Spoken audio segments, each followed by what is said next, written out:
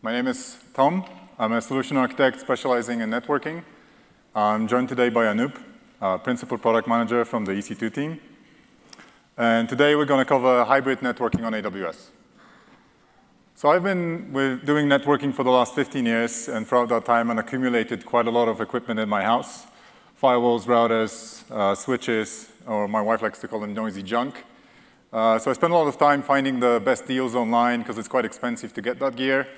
It's super heavy, so once you decide on what you're getting, you put it somewhere in your apartment and it's staying there forever. Eats up a lot of power, so that adds into your costs if you're running the lab. And then finally, it's super noisy, so I couldn't even use it when someone else was at home. So for the last 2.5 years, I've been with AWS. So I was super stoked I could migrate a lot of that stuff off to the cloud and get rid of all of my on-premise hardware. And I know a lot of you guys are going through the same process in your production. It's not always as easy. Plus, there might be reasons why you might still want to maintain some of the environments on-premise. So with hybrid connectivity, we want to make sure that connecting your on-premise environments back to AWS is as simple as efficient as possible. So today's session, it's 300, which means the level is a little bit more advanced. So we won't be explaining what a VPC is, what is a VLAN, but rather we'll focus on the building blocks of hybrid and then what architectures you can create using those building blocks. If you feel like today was a little bit out of your depth, you want to get the fundamentals, you can go and watch the Net 201 fundamentals session delivered by Steve Seymour and Alan Halachmi. Or if you feel like you want to explore some of the concepts we covered today, like the VPC or transit gateway or DNS, there are kind of deep dive sessions in each one of those topics. So what are we going to cover? We'll talk about how you can connect your networks to AWS using things like VPN, Direct Connect, Transit Gateway, VPC. Anup is going to talk about a feature we launched this week, Ingress Routing, that allows you to manipulate routes on the virtual private gateway and internet gateway. We'll talk about setting up your hybrid DNS between on-premise and AWS. And we'll finish off on remote access, so using client VPN to connect your remote users to AWS resources and beyond. So what is hybrid?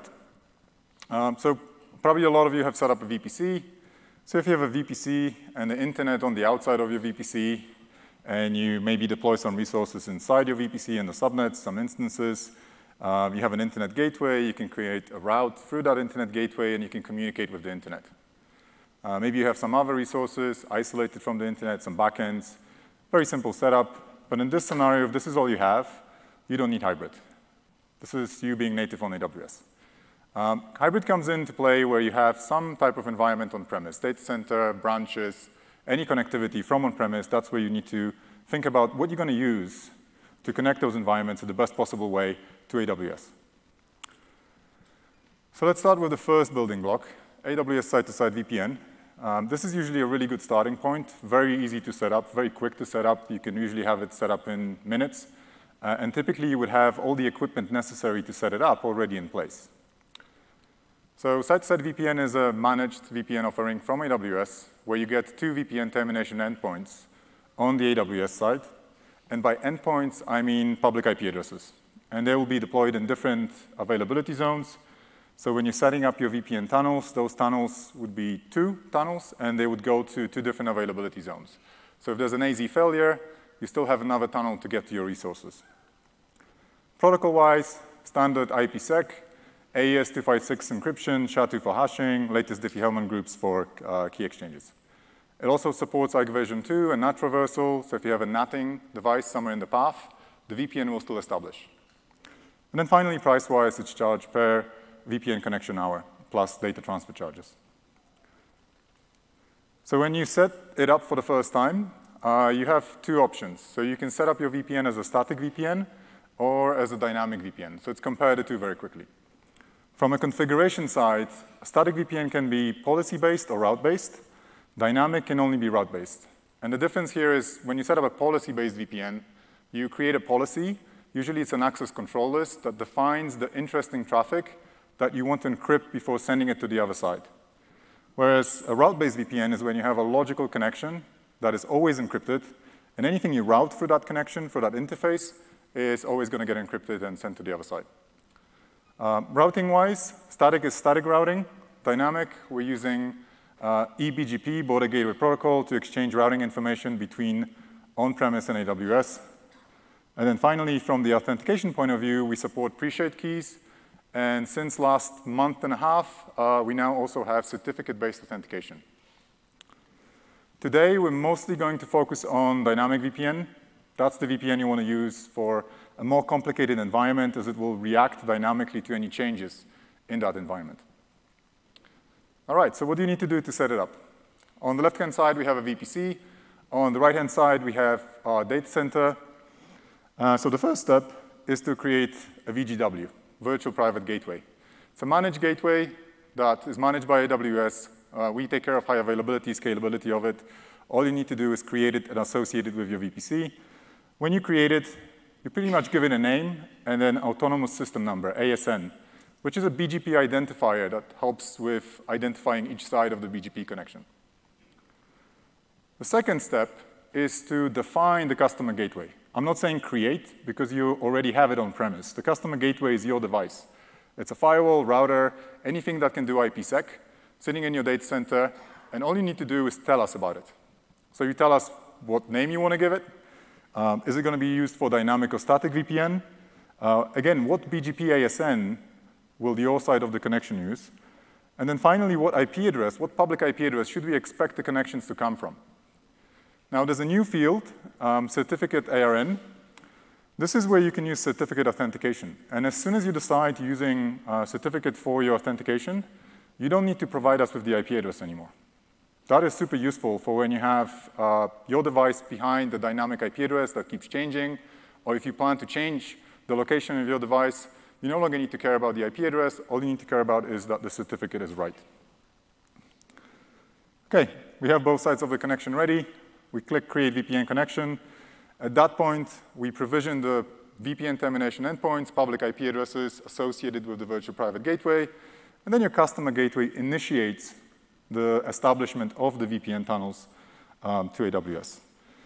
And as you can see, one VPN connection is 2 VPN tunnels.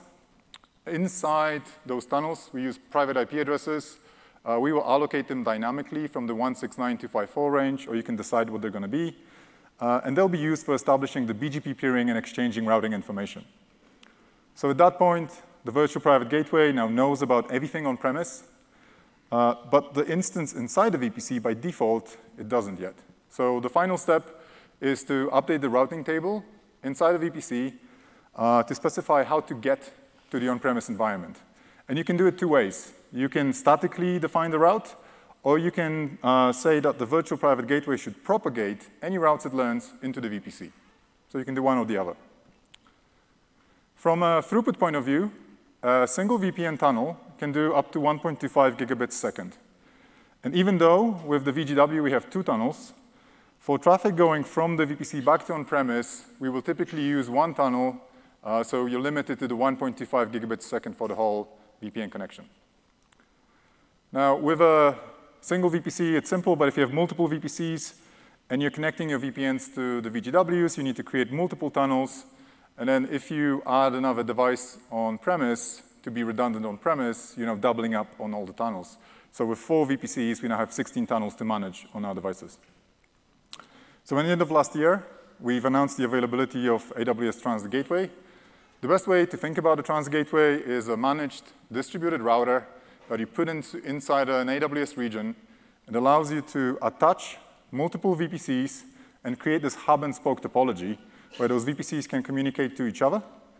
But you can also consolidate that connectivity from thousands of VPCs back to on-premise through a single VPN connection. You still need to remember about the routing. So make sure you update the route in the VPC to say that now to get to on-premise, you need to go to the Transit Gateway first. And then the Transit Gateway would automatically learn about the routes if you're using BGP. Single VPN connection here, still to VPN tunnels. You still have the 1.25 gigabits a second limit. But the good news with Transit Gateway, we allow you to do ECMP. ECMP, equal cost multipath. It's a mechanism that allows you to distribute traffic across multiple connections and get additional bandwidth. So effectively, you're aggregating the bandwidth of however many tunnels you create. And then if you are setting up high availability, it's now very simple. You add another device that's only 2 extra tunnels, so a lot simpler to manage. So if we compare the two side by side, connecting to a VGW and connecting to the TGW. When you're setting up a VPN connection, 2 tunnels, to a VGW, that's 1 VPC. To TGW, that's 1 TGW, but potentially hundreds of thousands of VPCs. From a throughput point of view, 1 VPN connection, typically 1.25 gigabits a second. With Transit Gateway and ECMP enabled, 1 VPN connection, 2 tunnels times 1.25, 2.5 gigs. And you can keep adding tunnels. So 2 connections, 4 tunnels, 5 gigs, 3 connections, 7.5. Just one thing to consider, because it's too beautiful to be true, you have to consider costs when you're adding Transit Gateway into your architectures. Okay, so one other thing to mention is this week we launched AWS Accelerated Side-to-Side VPN. So typically, a VPN connection would run over the internet, and the further away you are from where your Transit Gateway is, the higher likelihood of issues with your connection. So latency, packet loss, jitter. So the goal of Accelerated VPN is to leverage another AWS service called Global Accelerator that we use for optimizing application performance to now start optimizing the performance of the VPN connection. So if we have a look how that works, we now got rid of our VPCs. We're just focusing on the Transit Gateway on the left. Traditional VPN, side-to-side VPN connection is going to go local ISP and then a bunch of networks over the internet all the way to where the Transit Gateway is. And again, every hop, potential for performance challenges.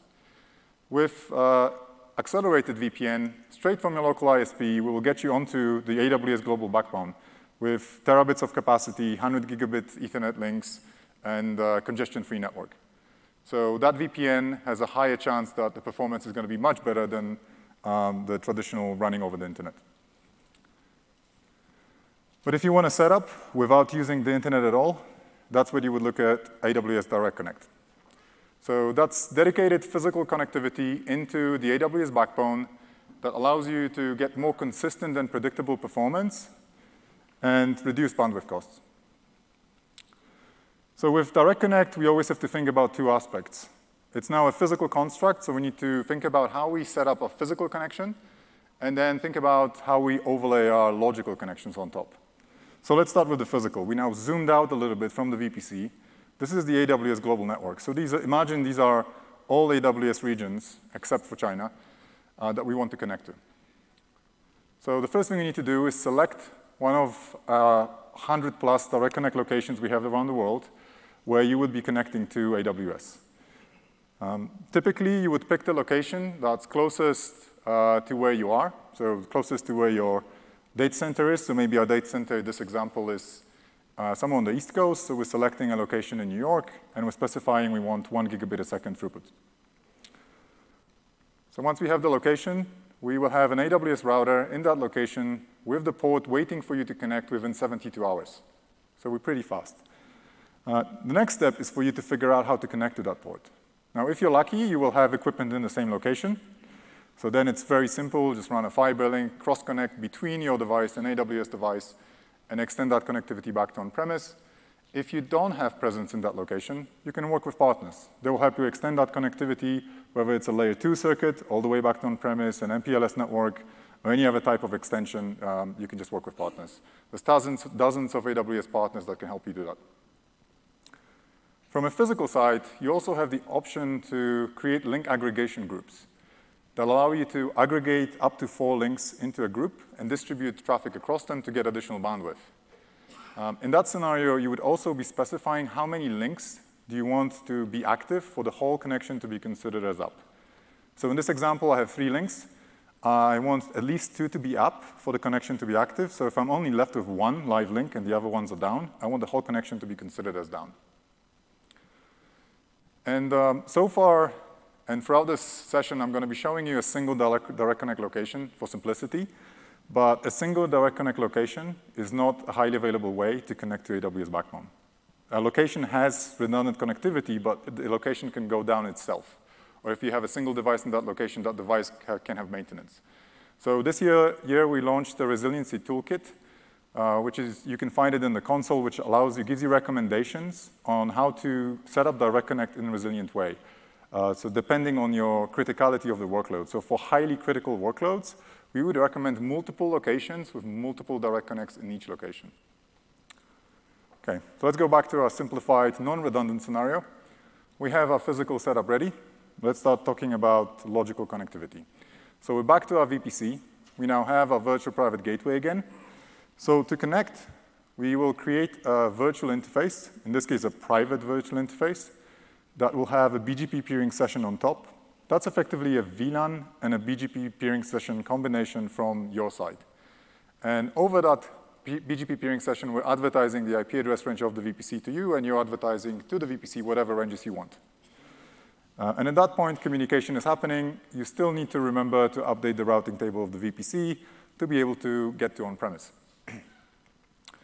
And we have different flavors of virtual interfaces, and they differ depending on what you're trying to connect to.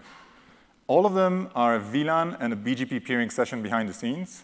Now, the difference is depending on what you're connecting to. So if you're connecting to a VPC, then you'd be using a private virtual interface. You can do that either directly or use a Direct Connect gateway, and we'll talk about Direct Connect gateway in a moment. If you're connecting to a transit gateway, then you would be using a transit virtual interface, again, through a Direct Connect gateway. And then finally, if you're connecting to stuff outside of your VPC, public IP addresses belonging to AWS, that's when you use a public virtual interface. So let's start with the private virtual interface. So I showed you earlier connecting directly to a VPC. That's not really the best way to do it, because in that scenario, you're limited between the location and a single region, plus you can only connect to one VPC. So if you want to use a single private virtual interface to connect to multiple VPCs, that's where you would use a Direct Connect gateway. And Direct Connect gateway is a global construct. There's no additional cost for deploying it, but it allows you to connect through a single interface to up to 10 VPCs in any region you want, except for China. So you can see here those 3 VPCs we're connecting to are actually in different regions, and then we're advertising through the Direct Connect gateway over the BGP peering that now terminates on the Direct Connect gateway, all those prefixes back to on-premise. From a traffic flow point of view, Direct Connect gateway is not to be used for communication between VPCs. It's only used for traffic going to on-premise and from on-premise. Even if you try to help in traffic through on-premise, it won't be allowed. Now let's look at a transit virtual interface. So in this scenario, we still have a bunch of VPCs, but now we're interconnecting them in each region using the transit gateway. And now we want to connect that transit gateway back to on-premise. So in this scenario, again, we use a Direct Connect gateway. But because we're connecting to a transit gateway, we have to use a transit virtual interface. Still, BGP and a VLAN combo on your side. This time, the transit gateway can advertise up to 20 prefixes to the Direct Connect gateway.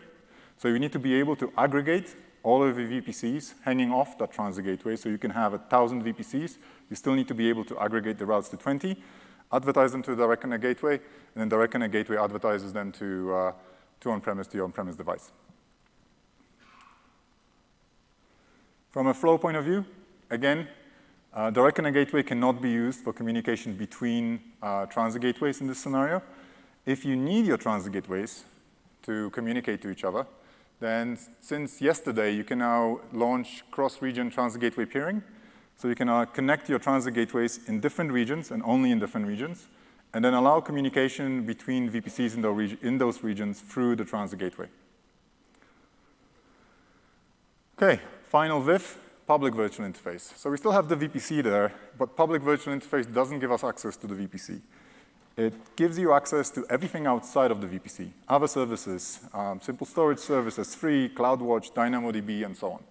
And public virtual interface doesn't actually go into any gateway. It just lands in AWS, and we will start advertising around 3,500 public addresses belonging to AWS from all of our regions to you. And you have the ability to filter which ones you want to accept. So you don't have to accept all 3,500. You can maybe focus only on a single region. But as soon as we do that, if you're going to S3, your traffic will be using Direct Connect instead of going over the internet. There's an interesting integration with AWS VPN in this scenario. If you remember, the VPN termination endpoints are also public IP addresses that belong to our public address space, so we will also advertise them to you over this public VIF. So if you had your VPN going over the internet, if you have a public VIF, you can have your VPN going over Direct Connect. So adding encryption on Direct Connect and getting the extra reliability. And this applies to a transit gateway as well.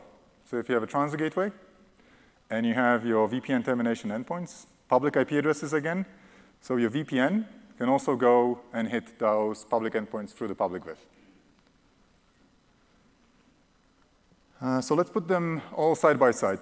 So we have a private virtual interface, transit virtual interface, and public VIF. So private VIF, recommendation, use a Direct Connect gateway, allows you to connect up to 10 VPCs. You need an 11th VPC, create another Direct Connect gateway, another 10 VPCs. Transit VIF, single transit VIF can get you to a Direct Connect gateway and up to 3 transit gateways. If you need to span to more transit gateways, today you can probably start setting up those cross-region peerings as well. Public VIF gets you access to all of AWS public services, so everywhere except for China. OK, so these are different flavors of VIFs. We also have different flavors of connections. So you have a dedicated option. That's where you go directly to AWS and say, hey, I need a connection in this location. Or there's 2 partner offerings that you go to a partner and say, I need this connection from a partner that already has connectivity to AWS.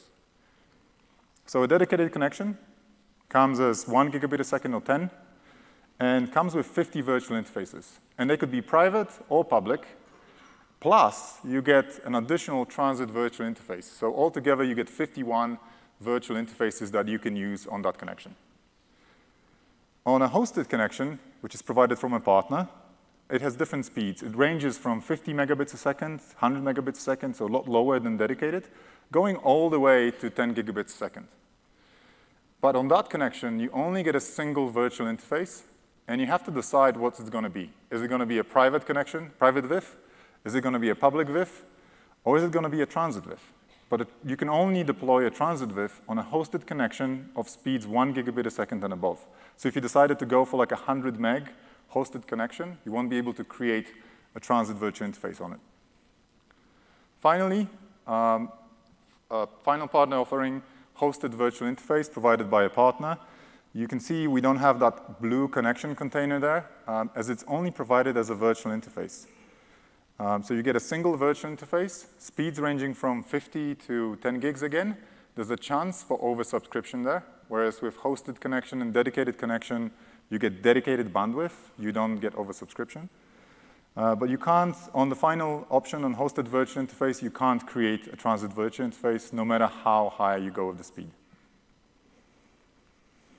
OK, so these were the building blocks. Let's start gluing them together. So we'll talk about some of the architectures we worked through with some of our customers. So here we have 3 different regions and 2 Direct Connect locations.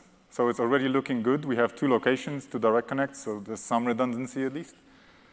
And maybe we have multiple VPCs in each one of the regions, interconnecting to the transit gateways, and then we interconnect the transit gateways across regions. So we want to have a full mesh connectivity here, any-to-any. We want to be able to have a VPC from region 1 to talk to VPC in region 3. And then how do we connect this back to on-premise? Well, we can create a Direct Connect gateway, attach it to those 3 transit gateways, and then use a transit virtual interface on each Direct Connect location and connect it to the Direct Connect gateway. Why is this good? It gives us full mesh connectivity, and it's redundant connectivity as well. So if one of the locations fails, we still have connectivity to all 3 regions. Routing in each one of the VPCs is super simple. Each VPC has just one route out to the transit gateway. The transit gateway has to have all the routes, and it can have 10,000 routes to decide how to forward the traffic further. Is it going to another region? Is it going to on-premise? Is it going to another VPC? It's very scalable without you having to do a lot of management overhead. Right? You can keep adding VPCs without making changes to your BGP peering, to your virtual interface. But there's some things to consider. There's a data processing charge on the transit gateway that you have to consider in this scenario. And then there's that limit, 20 routes that each transit gateways can advertise back to on-premise. So if you didn't plan it really well and you have addresses of the CIDR ranges of the VPCs that are hard to aggregate, this could be a challenge. All right, let's look at another scenario. Same setup. But in this case, we use the transit gateways just to allow connectivity between the VPCs. So VPCs can talk to each other in the same region. They can talk to each other across regions. How do we connect this back to on-premise? So we can use the private virtual interface and the Direct Connect gateway to, again, connect to up to 10 VPCs. Once we hit the 10 VPCs, we create another private virtual interface. And you know, on a dedicated connection, you can have 50 of them. Create another Direct Connect gateway to connect to next 10 VPCs. So here we also have nice full mesh connectivity, highly redundant. We don't have those transit gateway processing charges anymore for data going to and from on-premise. And actually, getting data into AWS VPC over Direct Connect, there's no data transfer fees. It's $0. Some considerations here. You have to have some automation. For every 10 VPCs, you have to create another VIF and another Direct Connect gateway. And also, your VPCs potentially have different routes. There's 2 exits now, so you need to make sure that you know how to route to other VPCs and you know how to route back to on-premise. One more scenario. Now looking at adding redundancy to your Direct Connect setup with Transit Gateway. So we've seen this diagram earlier. This is the single location, non-redundant setup connecting to your Direct Connect gateway. But maybe you're requesting another location, but you want to add some redundancy in the meantime. So what you can do is set up VPN connections from either from your router on-premise or something sitting behind that router to your transit gateways. So what's good about it? It's very simple to set up. Right? It adds that backup that you need in case the Direct Connect has a failure. But there's some things to consider. The VPN doesn't have that 20 route limits as the transit gateway and Direct Connect gateway has. So you might accidentally end up advertising more specific routes over the VPN and attracting traffic over the VPN instead of Direct Connect. So you just need to be mindful of how you configure BGP and what protections you put in place to prevent that. And the other things to consider is VPN can still have 1.25 gigabits a second. So if your Direct Connect was 10 gigs, or maybe 40 gigs because you aggregated 4 connections, they need to make sure you have enough tunnels to match that bandwidth in case there's a failure of your Direct Connect location. So you've seen the transit gateway is becoming this central hub for a lot of the connectivity. So this week we've launched the Transit Gateway Network Manager, which gives you additional visibility and information about your network. So we've heard from customers that once you set up a complicated network, it's then hard to keep an eye on what's going on. So now you can create those dashboards where Transit Gateway is this hub of your connectivity, and then you set up Direct Connect, VPNs. You can overlay your own sites on top of those diagrams as well, and then see live what's going on with your connections. OK, so at that point, I'm going to hand off to Anup to talk to us about ingress routing. Thanks, Tom. Hi, everyone. My name is Anup Dawani. I'm Principal Product Manager in VPC team. And I want to take next 10 minutes or so to walk you through a new feature that we launched yesterday called VPC ingress routing. Over the last few years, we have seen our customer use cases evolving in AWS. In many cases, our customers have migrated entire data center to the cloud in multiple VPCs. And they want to bring same network and security appliances that they've been using on-prem. In some cases, our customers need to treat traffic in a very specific manner as it comes from on-prem or comes from internet to their VPC. So that specific treatment could be marking the packet, changing the DHCP bit, encapsulating the packet, and things like that. But one use case that majority of customers ask for is more granular access control using advanced firewalls. So with VPC ingress routing, we are making it easier for our customers to deploy third-party appliances in the VPC. Specifically, when you have these hybrid architecture that Tom talked about, because of the compliance reasons, security reasons, you want to intercept traffic coming in from on-prem or coming over the internet. So my goal here is to walk you through how ingress routing works. So what I'll do is I'll take an example. Since access control is one of the biggest use case, let's take an example. I'll walk you through how customers have been deploying inline firewall in VPC today, and with ingress routing, how that deployment can become a little more flexible. So since we're talking about access control, one of the things I want to do a quick recap is a universal feature that's used by our customers is security groups. A quick 30-second recap. I'm sure you all know about it. You have an instance in your VPC. It's running an application. You have a user sitting outside in the public internet. This instance has a public IP. User sends the traffic to this instance, to this specific public IP. Traffic comes over internet gateway, and it's actually sent to the instance. And security group on an ENI essentially kind of give that access control where you allow or deny packets based on the port and the protocol. But what we have been witnessing is that our customers are asking for more. They are asking for intercepting this traffic through third-party appliances. Often we call that middle boxes. Some of the common use case that we have heard over the last few years is that we need to have a firewall in between all the traffic coming from on-prem to AWS. Hence, it becomes important for them to have an inline firewall in their hybrid architecture in VPC. For compliance requirement, I want to have an IPS IDS in our VPC and inspect the traffic coming from any untrusted zone like internet. Some customers want to do deep packet inspection, look at the packet, and then decide whether to grant access or not. So they want to take decision based on L7 as opposed to L4. Customers want to deploy an appliance, which is central appliance, where all traffic from on-prem or internet actually goes through. And then finally, as I mentioned, the theme here is security, but we have seen very specific use cases from customers where they want to deploy their virtual network functions for some specialized network or security functionalities. Or they want to deploy their homegrown application to treat traffic something in a different manner. So regardless of whether it's a security appliance or a network appliance, ingress routing makes it easy to deploy these appliances in VPC. So let's take a quick look at how customers have been deploying an inline firewall in VPC prior to ingress routing. So similar setup that we had for security group, you have a user sitting in public internet, you have an instance in the private subnet with a 10.some address, and you have a firewall in a public subnet with a public IP. What happens is that today, customers have to create a route table on their subnet route or on a subnet route table, create a default route saying that all traffic going out of this subnet should go to a next hop, which is the blue ENI, which happens to be the ENI of your next generation firewall. The packet actually goes out of the instance, goes to NAT gateway, firewall. Firewall does the source NATing of the packet and sends the traffic out.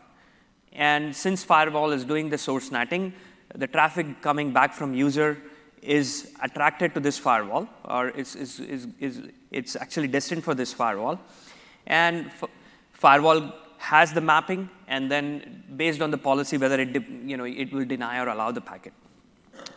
Now, this is possible today. People have been doing that, but talking to customers and more importantly to our vendors, we have a huge ecosystem of marketplace partners who believe that they want to do functions for which their customers are deploying them for, whether it's a deep packet inspection or for IPS and IDS. They don't want to do NAT functionality because it reduces their performance, and essentially they want to actually focus on things which they are built for, and offload the NAT functionality to a highly available service like NAT gateway or an internet gateway. And this is where ingress routing comes in handy. Ingress routing is a simple yet very powerful feature. What you get with ingress routing is that now you can associate a route table with your internet gateway or a virtual private gateway, which means that you can treat these gateways as a true border router of your VPC and actually do traffic engineering. You could say traffic destined to subnet A in AZ A, go to a firewall A, and traffic going to subnet B can actually go to an appliance B. You can have fine-grained rules, a routing rule which will help you redirect the traffic to an appliance which can be in a transparent mode, which means it won't change the source IP or a destination or IP header information of the packet, and it can do the functionality that you want that appliance to do. So again, this is applicable to traffic coming over virtual private gateway or internet gateway. It helps in many cases to allow customers to bring the network and the security policy that they have been using in their on-prem network to the cloud as well. So let's take a look, how does this work? Similar scenario, you have an instance. This time, this instance is a public IP address and a private IP address. It's in a subnet. You have a firewall this time. This advanced firewall is in a transparent mode. And you have a users in the internet. It sends the traffic. Traffic actually is destined to the public IP of this instance. Packet comes to the internet gateway. There is a routing table, which is called gateway route table, that is associated with this internet gateway. It says that any traffic that belongs to 10.1 goes to Blue ANI.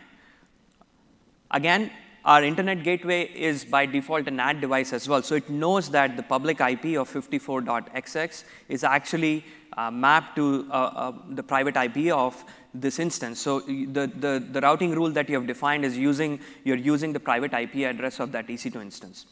So the rule says my next hop for this traffic is a Blue ENI, which happens to be your firewall. Packet goes here, and obviously the firewall will inspect the packet and allow or deny the packet based on the policy.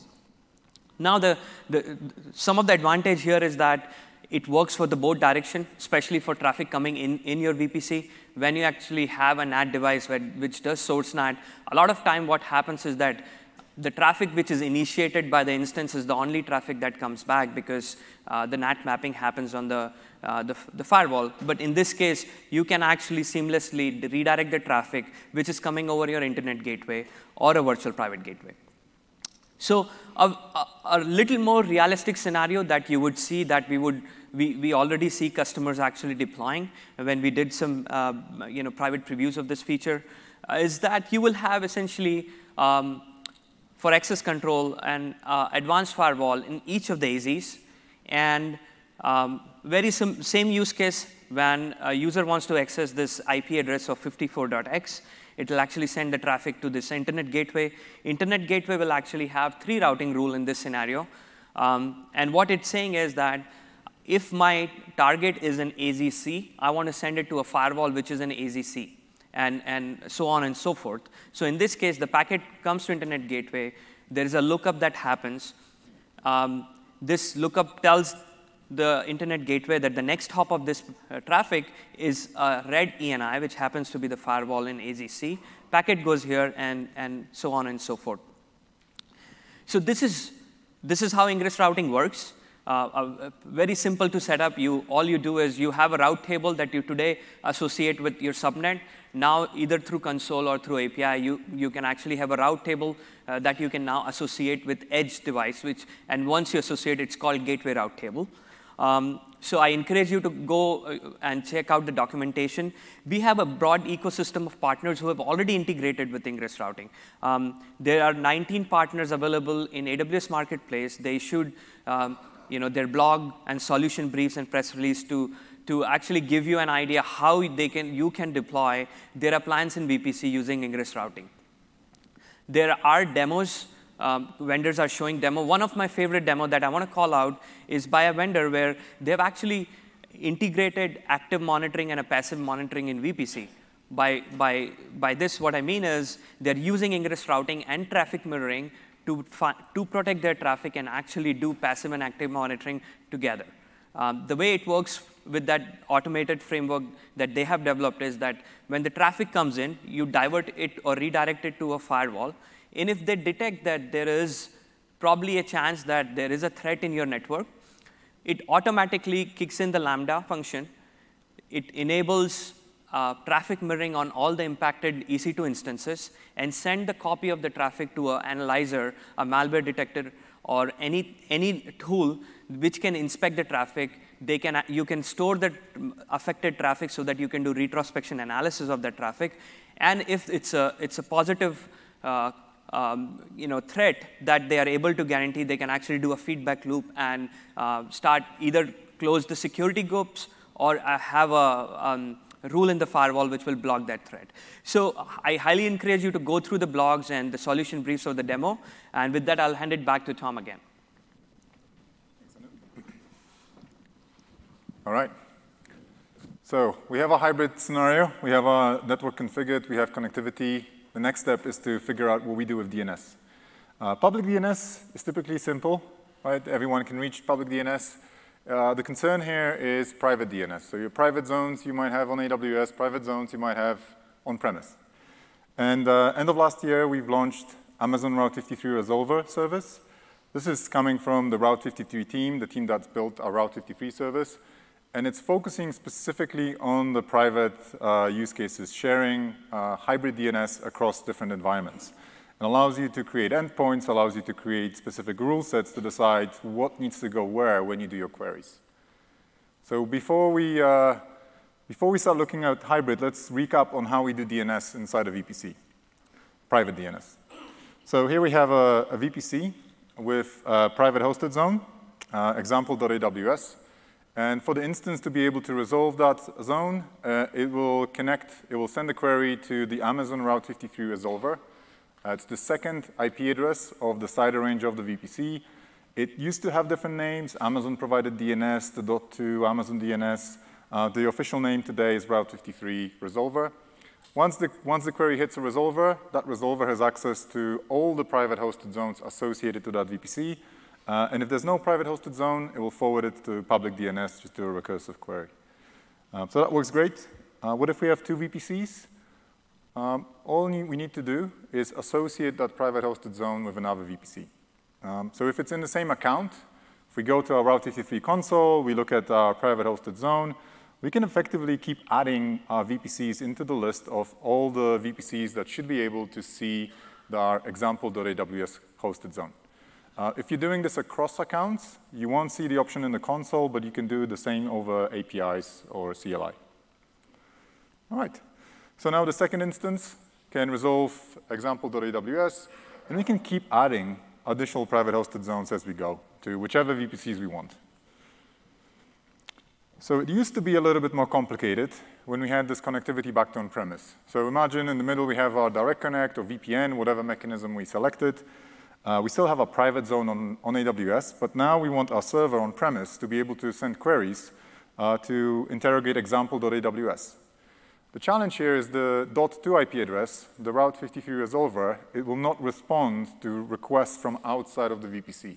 So there's no way for the server on-premise to be able to reach it. So the way to solve it is to deploy a Route 53 resolver inbound endpoint. You always have to do at least two. These effectively are ENIs, so private IP addresses in that VPC.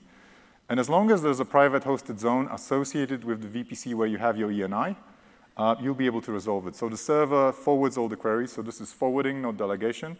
Forwards all the queries to the endpoint. That endpoint is in the VPC that has the private hosted zone, so it can interrogate it.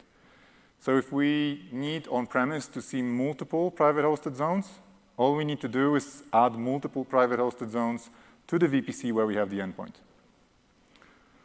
What about the other direction? So now we have a private zone on-premise, example.internal, hosted on that server, and we want our instance to be able to resolve it. One option would be to just point our instance to use the server on-premise as the DNS resolver, but at that point, we're losing the visibility of any private hosted zones we have inside the VPC, plus we're adding a dependency on our direct connect, so if it fails, all the DNS goes down. So the way to solve it is we want our instance to still be able to use the local VPC DNS, Route 53 resolver, to be able to interrogate any private hosted zones that are associated there. But now we can also add rules. So we can create forwarding rules to specify how a specific query should be treated. So we can say that if the query is going to anything ending with example.internal, it should be forwarded to an on-premise server. And the way we forward this query to on-premise is we need to create another endpoint. This time it's an outbound endpoint that will be used for forwarding that query. So this scales really well across multiple accounts and multiple VPCs. So if we want to share those rules and the capability to use the endpoints, we will use a service called Resource Access Manager. It's a service specifically dedicated to sharing resources across accounts within your organization, outside of your organization. It's used for sharing subnets, used for sharing transit gateways, but it's also used for sharing Route 53 resolver rules and the capability to use the outbound endpoint. So we can share those rules with other VPCs. So that means all the other VPCs will have the same rule set as our primary VPC. So if we have an instance in the VPC on the left that sends a query to www.example.internal, it will hit the forwarding rule. We transport it over our AWS network to the outbound endpoint, and then the outbound endpoint forwards it to the server that is authoritative for that domain. One thing to note here, you don't actually need to have any connectivity between those VPCs for the query to be resolved. We take care of transporting that query all the way to the endpoint.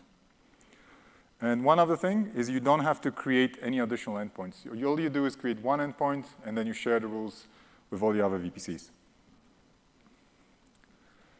OK, so let's talk about remote access. So AWS Client VPN is a managed service allowing your remote users to connect to AWS resources and beyond. So if you have a snow day, if you have a lot of people connecting, we take care of scaling the VPN endpoint up and down to accommodate your users.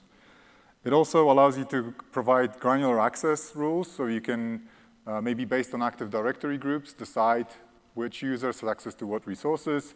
And it integrates with things like VPC or Active Directory services. So when you're deploying a client VPN, first thing you need to decide on is the VPC that the traffic or that your users are going to be appearing in once they authenticate and once they connect. So we call that the target VPC. The second step is to create a client VPN endpoint, and that's the target to which the TLS session, the remote access sessions, will be created. And finally, you need to associate the two. So what you're saying here is, if I have someone connecting to the client VPN endpoint, I want them to be appearing in AWS in my target VPC. Finally, we want to set up authentication and authorization. From an authentication point of view, we support today Active Directory services, so we can integrate with your Active Directory. The Active Directory also integrates with Radius for multi-factor authentication, so you can use free Radius, Okta Radius, any Radius implementation. We also support certificate-based authentication, so you can dish out certificates and authenticate your users that way. And then you can specify which prefixes, which ranges are your remote users allowed to access. So when your user is connecting, we will provide you with a profile that you can install on any OpenVPN-based client. So we support here the OpenVPN standard. And that user can then create a TLS session to the endpoint, and once authenticated, appear inside the VPC and access whatever resources you decided to give them access to inside that VPC. But you can do more. So you can allow those users to connect back to on-premise over Direct Connect or VPN. You can allow those users to connect to other VPCs over Transit Gateway or VPC peering, or even to internet resources or public AWS resources. Some of the other functionality that launched for Client VPN earlier this year, split tunneling, which means you can decide exactly which prefixes are you sending over the tunnel and which prefixes you're allowing the remote users to just use their regular exit to the internet. We've added multi-factor authentication with Active Directory. Again, this is the Radius option. And we've added support for deploying Client VPN using CloudFormation. So to summarize, we've covered quite a lot. We talked about the options for connecting to and from your VPC using Direct Connect and site-to-site VPN. We talked a little bit about some of the new functionality, like accelerated VPN and Transit Gateway Network Manager. Anoop has talked about the ingress routing. We set up our DNS, and finally, we've set up a client VPN. So a lot of those services, pretty much all of those services except for Direct Connect, you can easily get your hands on as long as you have an AWS account. So start playing with it, start configuring whatever you want. We also have some additional resources, some training resources that can help you with training on things like VPC or even Amazon CloudFront, and help you prepare for some of our certifications like the networking specialty exam. All right. So thank you very much for your time. I'm going to stay after the session for any questions. So if you have any questions, come over and chat with me. All right, thank you.